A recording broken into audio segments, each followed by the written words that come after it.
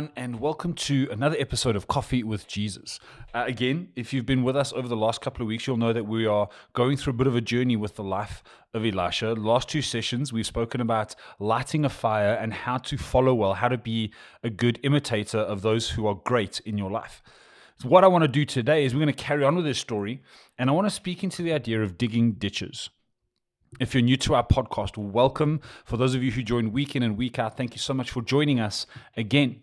As far as possible, we release a podcast every week, and the point of this podcast is to spend 10, 15 minutes together understanding what living for Jesus is all about. And so whether you're listening to this, having a cup of coffee or tea in your car, on your way to work or at gym, perhaps dropping off the kids, welcome. Let's dive in today's session. If you haven't yet, please subscribe to this podcast on whichever platform you're on, and let's go. So the context for today is, as we mentioned last week, Elijah has gone to heaven. Elisha is now the preeminent prophet of the time. The king of Israel was a man by the name of Joram, and he was one of the many kings that didn't follow God, but were engaged in idolatry. You kind of see this pattern all the way through. However, Israel weren't doing too badly. The land of Moab was under their rule, and so the Moabite king had to pay Israel a bit of a tax. When Joram became king, the Moab king decided to rebel. And so the context of this is rebellion happening between kingdoms. Joram, the king of Israel, rallied all his troops together, but he still wasn't sure if that would be enough. And so he sends a message to the king of Judah. Judah and Israel under David had been one kingdom, but as many of you know, they had since split after Solomon's son was not wise. They were not overly friendly with each other, but these kings decided to fight together against Moab. Not only that, but they also got another king in his army to join them, the king of Edom. So here we are, 3 kings, 3 armies, and they march out to battle. They decide on a route to take, but the Bible describes it as a roundabout way, so much so that after 7 days of marching, they had no more water, they were exhausted, and they had nothing left to refresh them. They had nothing to give them strength. And if you know anything about warfare, if your soldiers are weak from a lack, you're not going to win the battle. I think some of us know what that's like. For some of us, we've been marching for a while, and we even have people marching with us, but we find ourselves in a place where we've got nothing left. Perhaps it's because you've gone a roundabout way to get where you need to go. Perhaps it's just because you've been marching for so long, and we're tired and we're broke, and there's nothing we can do to get us out of this place like a desert. In this story, the kings and the soldiers hadn't even fought yet. They hadn't made it to the end of their journey, and they had nothing left. We know this feeling all too well. You're only on Wednesday and you feel like you've got nothing left for the rest of the week. It's halfway through the month and there's no money left. It's only July and you feel like you've lived a whole year. This isn't just a story that happened a couple thousand years ago. This is a mirror of so many of us, the lives we're living today. And I love the contrast in reactions that we read about in this passage. Joram begins to complain and he begins to blame God. God didn't tell them to go that way, but he blames God. The king of Judah, Jehoshaphat, who still serves God, turns to God. These are the standard 2 responses we have, right? We either blame God or we turn to him.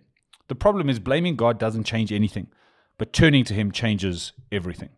Jehoshaphat asks if there is a prophet among them. And the people say, Elisha was there. Why Elisha was traveling with an army, I have no idea, but there he is. Even when we think we have wandered too far away from God, he is there. I love the fact that even though they were 7 days away from where the prophet used to be, the presence of the prophet was still there. God never leaves, but sometimes we're just not aware of his presence. When they find Elisha and bring him to the kings, they had such an interesting conversation, and we find this in 2 Kings 3:13-14. Elisha said to the king of Israel, "What do we have to do with each other? Go to the prophets of your father and the prophets of your mother. In other words, go to your pagan, idolatrous prophets." "No," the king of Israel answered, "because it was the Lord who called us 3 kings together to hand us over to Moab." Elisha said, "As surely as the Lord Almighty lives, whom I serve, if I did not have respect for the presence of Jehoshaphat, king of Judah, I would not look at you or even notice you." I love this. Man, the courage in Elisha. Essentially, Elisha tells the king of Israel, one of the most powerful men in the world, that he isn't even worth looking at apart from the fact that who he was with. I love that. This is brilliant. This guy has guts. Eventually they get a harpist, and Elisha, in the midst of music, gets a message from God for all the kings gathered. Verse 16, we read this. "This is what the Lord says. Make this valley full of ditches. For this is what the Lord says, you will see neither wind nor rain, yet this valley will be filled with water, and you, your cattle, and your other animals will drink. This is an easy thing in the eyes of the Lord. He will also hand Moab over to you. You will overthrow every fortified city and every major town. You will cut down every good tree, stop up all the springs, and ruin every good field with stones. The next morning, about the time for offering the sacrifice, there it was, water flowing from the direction of Edom, and the land was filled with water. Elisha tells them, hey, go dig ditches, okay? Fill the valley with ditches because the Lord is going to bring them exactly what they need and more. The end of the story is the next morning, the valley is full of water, and the Moabites make a terrible decision because they're confused as to what the water is. And it's not only the water not only sustains Israel, it actually defeats the enemy. This is a great story, and you might be listening to this thinking, there's no way that happened. There's no way that ever happened. That's okay if you're struggling to believe a valley in the desert got filled with water from nowhere. It doesn't make sense at all. But just for a moment, I want to ask the question, what if it is true? What if it was true? Then could it also be true for us today? If God filled the valley with water, then could he do the same for me in my valley? Could he miraculously provide exactly what I need and more in the middle of my desert? Starts to make your heart beat a little faster, doesn't it? There's a couple of points I want to pull out here. And the first one is this idea of fullness. Full.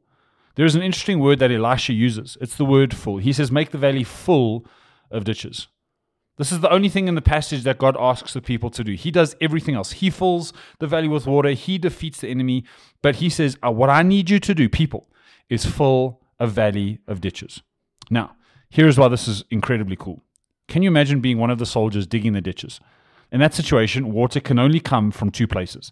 It's either going to rain, or it might be that there's water below the surface, and if you dig deep enough, you might tap into an underground stream. Either way, digging a ditch makes sense if either of those are viable options. So you begin to dig. And the obvious hope is that there is water beneath the surface, because then the water will be there soon. However, they dig the first ditch, and the second ditch, and the third, and so on and so on. They dig ditch after ditch, and there is nothing. The sand isn't even a little bit moist, never mind finding water.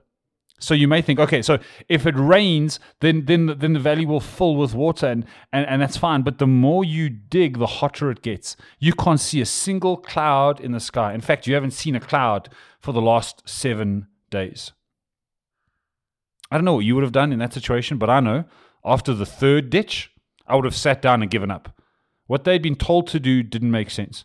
If you know after digging a few ditches there's no water there, what's the point in digging more?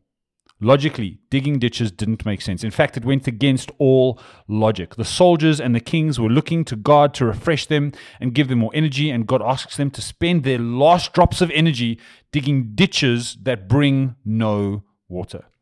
Instead of preserving their energy in the hot desert, they spent all their energy digging ditches. But they did it. They filled the valley with ditches. You and I have the same choice.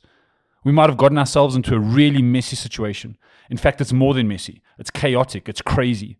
However, in a moment of faith, or whatever it was, you stopped blaming God and you turned to God, and he asked you to do something that made no sense. He asked you the equivalent of digging ditches in a valley. You've no money left. There are bills to pay, and debt collectors are knocking on the door, and God says, I want you to tithe. Wait a second, God. I don't think you heard my prayer right, or maybe you weren't paying attention. I need more money. That's the problem. The problem is I don't have any money to give. And God keeps saying, give, tithe, fill the valley with ditches. You may be in a marriage where you fought with your husband or wife for so long, you don't even know why you're still there. You cry out to God to make them love you again like they used to. You haven't got any love left because you've been on the receiving end of their abuse or their abdication, whatever it is. You've been on the receiving end of lack for so long. And God says to you, give them a kiss when they walk in the door. Tell them you love them before they fall asleep. And you sit back, and again, the same things fly through your mind. God, did you even hear my prayer? What I need is to feel loved. How can I give what I don't have? God, you know how long he or she has been doing this to me. God, if anyone should give love, it's them. Make them kiss me. Make them tell me I'm loved. I don't have any love left to give. And God says, do it anyway. Fill the valley with ditches. You could apply it to business or anything. And the problem is that we can't do this half-heartedly. We We have to fill the valley with ditches. You have to spend the last ounce of energy that you've got. I can just imagine as they perspire digging those ditches, they might be thinking, why am I wasting my moisture in a place where I'm not going to get any? But here is the good news. If we are faithful in digging the ditch, God is faithful to do the rest. God is faithful to fill the valley with water. God is faithful to provide exactly what you need in the middle of your desert. God is faithful to bring not only provision to you, but victory over your enemy as well. God doesn't only want to provide for us, He wants to promote us. That is His side of the bargain. He will do the things that we can't do. He will provide even though we have no idea how or from where. He will restore even when we have nothing left. He will promote and bring the victory even when we have nothing left to give. There is, however, a process. We have our part to play. And this is not because God is saying you have to earn the miracle. What God is saying is, I want you to be part of the miracle. Please, please, please. Again, we never want to elevate works above grace. We never want to have a misunderstanding. This is not about earning your miracle. It's about getting ready for your miracle. Just like in the story, the miracle was the provision of water. The valley was just a vehicle to hold it. If we only have one ditch, then we only have a small miracle. If, on the other hand, the valley is full of ditches, if we've given it everything, then when God moves, we see His fullness. God can do more than we ever dreamed possible. What seems impossible for us is easy in the sight of God. Jesus would say it this way in the Beatitudes: blessed are you when you are at the end of your rope, poor in heart, poor in spirit, end of your rope. What seems impossible for us is easy in the sight of God. And in fact, that's exactly the word Elisha uses. He says this is an easy thing for God. I want to encourage you today. Where has God called you to do something that makes no sense? Where are you done? Where are you finished? Where have you already given up and decided to move on to the next thing because you are tired and exhausted and finished?